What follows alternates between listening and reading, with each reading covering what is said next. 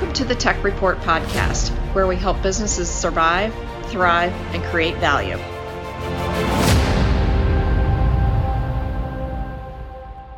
Welcome, everybody, to the Tech Report, the podcast that is all about helping businesses survive, thrive, and create value, especially in our trying environment today.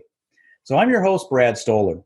Well, the pandemic, has some businesses really booming, and yet others are closing their doors. So when the businesses that is booming, unfortunately, is the business of cybercrime. And here are some stats that I think might actually blow you away. So these are from the FBI, so I would think that they're pretty accurate. But since the pandemic started, the U.S. has had 4,000 cyber attacks. That's each day. Okay, that's I think that number's low. It might be. That's a 400% increase, at least according to the FBI, since the pandemic started. Here's something else. According to Microsoft, phishing and social engineering attacks, and if you don't know what those are, I'm sure we'll go over that in a little bit in today's episode, but those have jumped to 20,000 to 30,000 attacks every day. And that's just in the U.S. and just since the pandemic started. So if that doesn't scare you, if you're a business owner or manager, it should. But hang on, there's more. But I'm not even going to talk about ransomware. I'll let our guests touch on that a little bit. So for all you business owners who keep saying, and I hear this all the time, that's only for the big companies, not us. And we don't have anything that they would want. If you notice the air quotes. Yes, you do. You really need to pay attention. Our guest is laughing. He can't contain himself because this is right up his alley here. But you really need to pay attention to our guest today. So today's episode is really all about how you find out if your system, your network system, has been compromised and what you can do about it. So our guest today is one of the top experts in cybersecurity, period. He's been featured recently on Pittsburgh's KDKA News. This company has won the Blue Crystal Award for the best computer security service in Pittsburgh, which is where he's from. And he has tirelessly worked for many clients that I'm sure you've heard of, but we're not allowed to tell you who they are for security reasons. So our guest today is Albert Whale. Albert, welcome to the Tech Report. Oh, thank you, Brad. I appreciate you inviting me. Well, great. Well, Albert, you have so many fascinating stories to tell about what's going on in the cyber criminal world. You and I have talked, over the months. But before we go deep on that, I really just want to let our listeners know a little bit about your background, how you got started in being a top security expert. Oh, that's a great question because I get asked that a lot from people that are trying to break out into the field. Yeah. My background includes being a veteran of the United States Navy, and I went after serving our country to get my degree in electrical engineering because I liked computers. Now, some people might not understand why I would go through electrical engineering to work on computers, but the rationale there is I wanted to build better computer systems, not just the applications that worked on them. Right. Ironically, when I got out, I started building applications again for many different organizations. Some did laser inspection with real-time motion detection, and that saved that company $2 million, and it took me 6 months. But basically, around about 9/11, I was building internet servers in Western Pennsylvania on Linux systems, and everybody around me was telling me I couldn't get that done because you needed to use expensive Microsoft tools. But I proved them wrong. And then 9/11 hit, and I was contacted by the FBI to come assist them in investigating the terrorists. Well, I helped stand up the Pittsburgh FBI InfraGard, and that got me officially started. But I was working before that with the internet servers I was building in protecting them from the cyber criminals that were trying to hack our environments. In That's doing another so, I started. cybersecurity. That's another cybersecurity emergency right there on your phone, I'm sure. Well, right now I can reach many more than just one phone call can work on. We're But up to I'll tackle 3,001 that. a day That now. problem will be tackled later on. Anyway, so I started teaching cybersecurity to the national critical infrastructure, banks, transportation, utilities, healthcare, and so much more. From there, I went and supported a program with the VA and saved them $1 million in 6 months. And after that, I worked with Cigital. They developed the software security market, and I taught cybersecurity to the United States Air Force. From there, I went to major global banks, and I worked on teams that helped with the applications being developed and showed them how attackers were breaking into their systems through the software they were building. Application security is one of the big branches for cybersecurity, and that's good for people that are writing code. They should make it so it's secure. Exactly. But today, I think we're going to be talking about a couple other things. So that's my background, and it's one leg at a time. You don't see where you're going until you've already gotten there. But I've always had a vision for cybersecurity. Yeah, I can vouch for that because I remember we met, I think it's about 1.5 years ago. And this kind of leads me to the second question here I'm going to ask here is there's a lot of cybersecurity experts, out there. And everybody seems to think that when they hear the word cybersecurity expert, that everybody's the same. They do all the same things. And that's probably because most of us don't really understand the topic. So your system is a lot different than the other cybersecurity experts that I've talked to.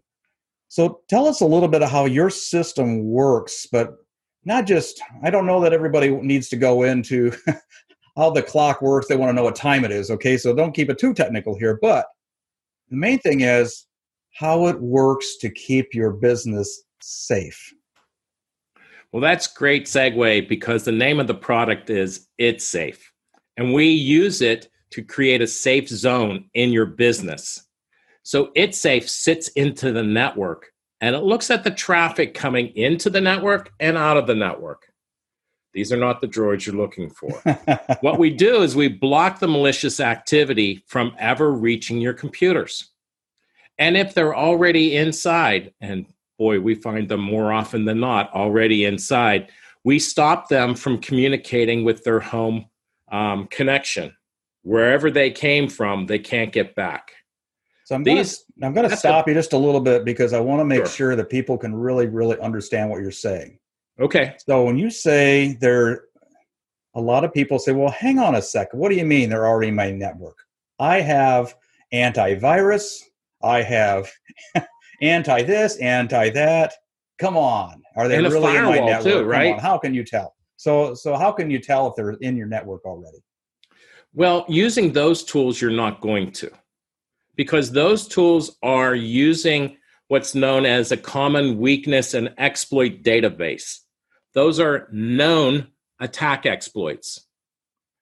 But what happens if they've gotten into your network using a 0-day, which nobody knew about, or they got in through, the back door of Facebook or some image that had a URL that was suspicious that downloaded the software right onto your computer? Exactly. And a 0-day is, for those of us that don't know what a 0-day is. A 0-day is an exploit that hasn't been identified as being an exploit yet. So nobody knows about it yet, but it's there. That's correct. You like how I put that in layman terms for us business owners so we can understand? Nobody understands the exploit that's labeled as a 0-day until researchers find them and then say, oh my God, I could have had a V8, but no, they found this exploit instead. And then it's too late. And then it's too late because they've been using it for 6 months, 2 years, 3 years, and they're inside everybody's network. But once they get inside, they stop using it. So the problem of identifying these 0 days is they haven't identified when it started. So you don't know how many networks that they're already inside of. Exactly. So what we're basically talking about is finding those hackers. I've used that term loosely because I'm starting to understand that you don't necessarily have to be a super computer genius to be a hacker.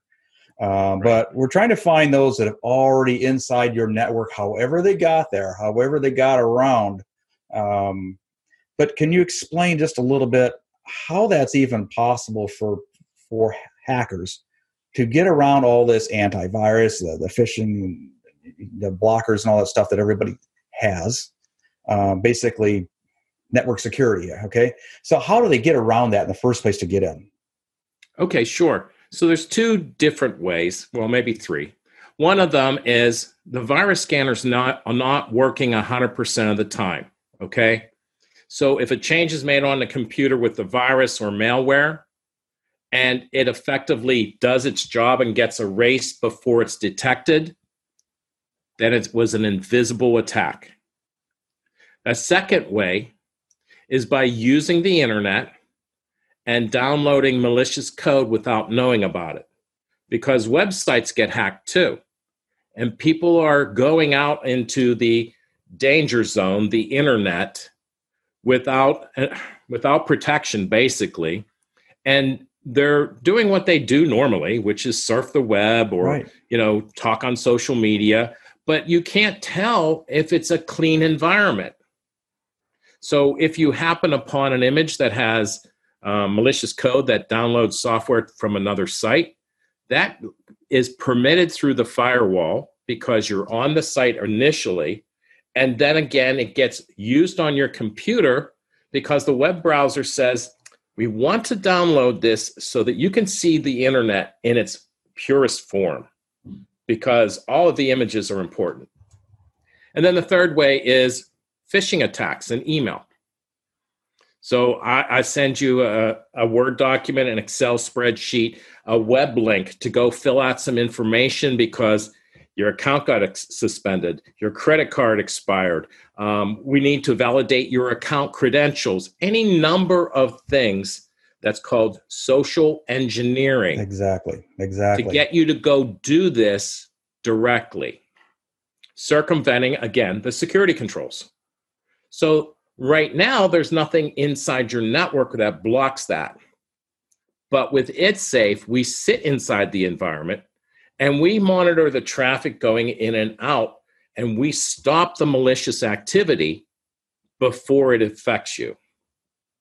I've got it. So there's umpteen million ways. Is that a technical term? Yeah, I once wrote a white paper. There's a dozen ways to evade your firewall.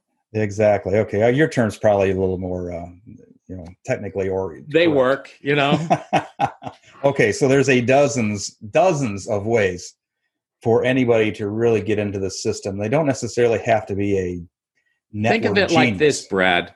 Your front door shuts you off from the outside, but an attacker isn't always going to come in through the front door. Good analogy. So, I've heard a little bit about the CareMart challenge. And that's where companies such as Marriott, Yahoo, and Verizon, they've been sued for data breaches. And this is something that I think the business owners, when they say, oh, that doesn't happen to me. Okay, hang on a second, because I'm getting to this. So it's happening with smaller companies as well. So how can executives, first of all, is it happening to smaller companies? And also, are executives and business owners, are they liable if somebody hacks, steals information, they don't have good systems set up, and their clients' data is breached and they have issues? Are they liable for something like this? Yes to both statements. And let me explain a little further. So are they attack points? Yes. By being on the internet is scanned by tools and robots and Google and a couple other things probably 20 times a day. I mean, the whole world, right? So they have identified what IP goes to what person and what business and, everything around it. Sometimes they can even tell if you still have default passwords there. That's interesting because they're knocking on your front door, but they're not on your street of your house, okay? They're doing it from their remote location in Bolivia or Romania. Right. And they do that remotely.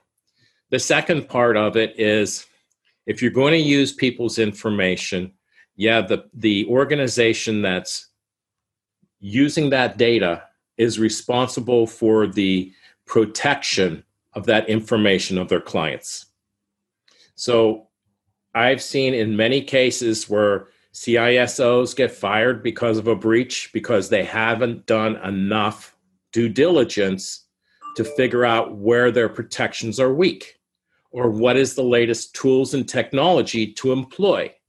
Now, if organizations spend a little bit more to do better security and they can show, but beyond a shadow of a doubt, that they're doing the best they can, then they probably won't get fired. But more often than not, a lot of businesses have not done a security assessment in at least a year, and that's the minimum. Normally, you're supposed to do an assessment within 30 days of making a change in your network. Oh, wow. So and really how a year. Often does Microsoft send out a security update? I believe it's about every Tuesday, if I remember right. Yeah. So, exactly. Every Tuesday you have a change in your network, but when did you do your last assessment? Right.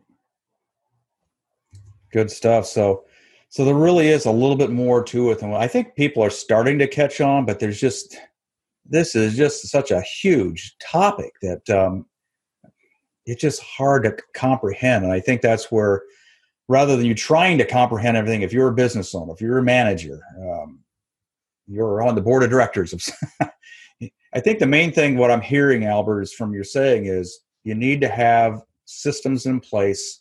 So if there is a breach, first of all, we want to avoid that by having a good system in place. But if you don't have a good system, there's two things going on. You're leaving yourself open to get attacked, right? Which not necessarily your company, but they might be going after your client's data too. I know we talked we talked months ago about this, but the stealing of our intellectual property. And I know that's starting to get a little bit more press out there, but what's going on with we call it IP? That's not IP address, but intellectual property. So is this a big factor in how other countries are coming in and stealing designs? And next thing you know, 6 months later, you say, hey, that looks like my product. What's going on with that? Well, let's take a look at the steel industry. We're here in Pittsburgh, right? We allowed foreign countries to come in and mimic what we're doing for U.S. Steel. And they took it overseas to Korea and China, and they stood up steel mills that compete with us daily for cheaper product. And they didn't have the commitment or the entrance fee, that level of research to get involved in understanding how to do what they do. They just stole the technology. The same happens with e-commerce sites or manufacturing sites where they'll take a design that may be on a computer system and then steal it and then take your clients away because they took your client list too. They don't have to compete with much, but if they're giving them a better value for not having the overhead that you had to start up the business here locally in the United States or anywhere, then, it's unfair competition. But they're winning the game because we're not protecting our data like we might necessarily should. Yeah, been hearing a lot, and it's starting to get a little bit of press. It's been on the news a lot, even with coronavirus. Well, especially with coronavirus, because the level has just increased. Right.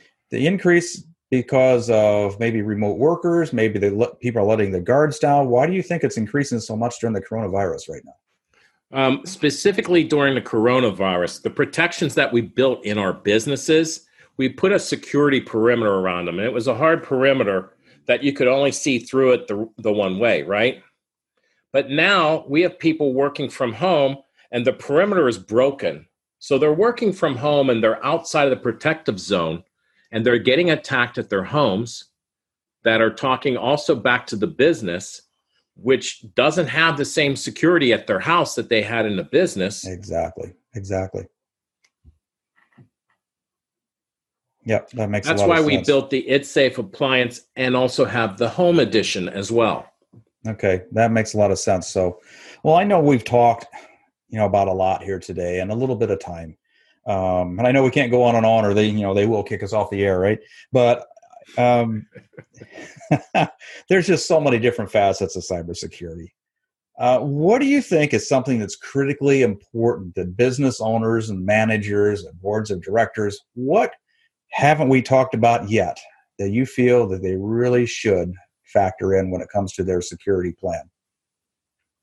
I think that you need to have at minimal an assessment on your security.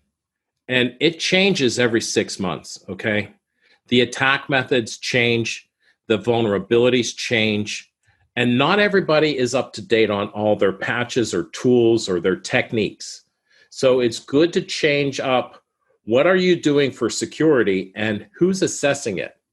Get certified professionals that have years of experience, because this isn't a young man's game that they're playing. They're breaking systems with young men, but it takes a little more understanding and expertise to secure the door, the back doors, the front doors, and the side doors all at the same time. Yeah, makes those a lot threats of sense. and vulnerabilities aren't always easily identified. Yeah, makes a lot of sense. So, well, I'm sure that there's going to be some questions. At least there should be. If anybody's watching this and they're kind of thinking about their business, have we done everything we can? So, how do they, if they want to have an assessment? First of all, let me ask this: where all do you service? I know you're based in Pittsburgh, but right, are you mainly around the Pittsburgh region? Do you go all over the country, the world? Where are your clients, and where do you service? First of all. And then if they have some questions, how do they get a hold of you? So they can call easiest on my cell phone and leave a message.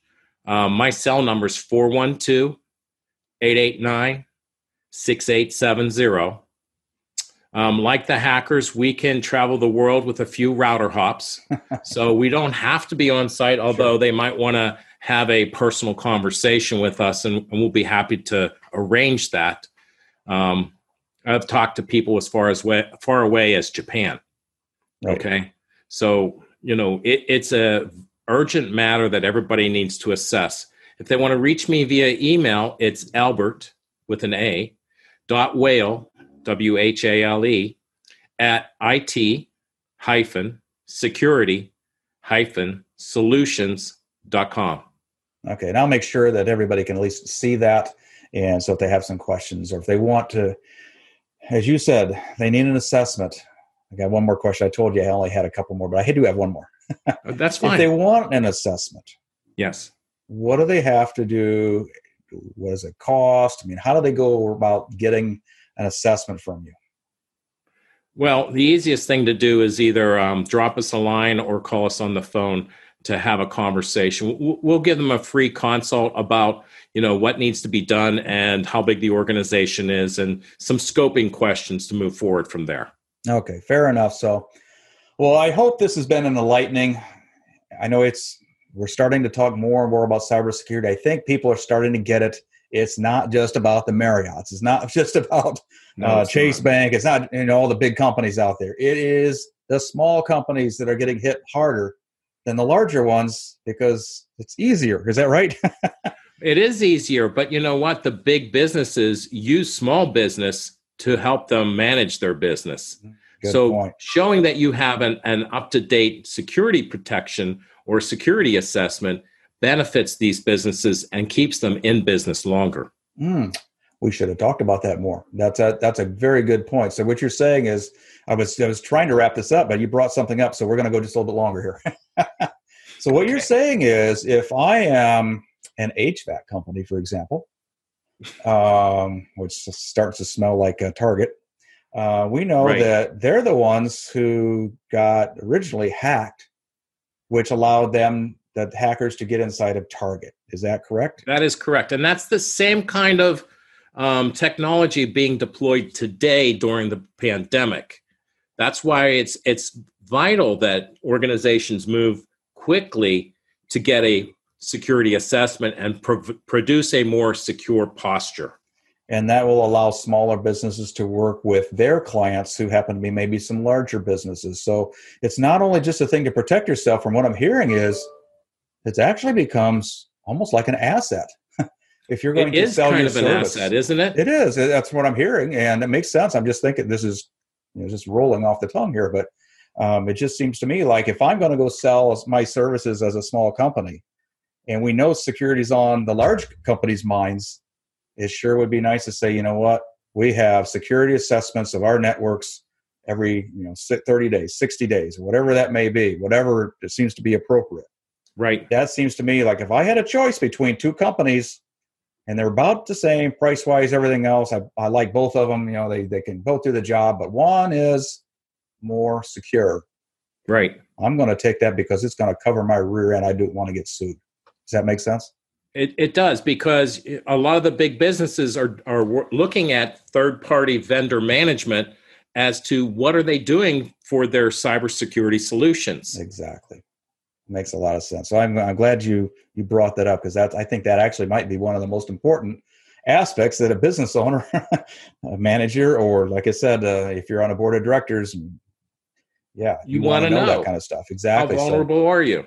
Exactly. So we could go on all day on this because there's a story after story after story, but I just wanted to real quick thanks to Albert Will for spending some time with us today.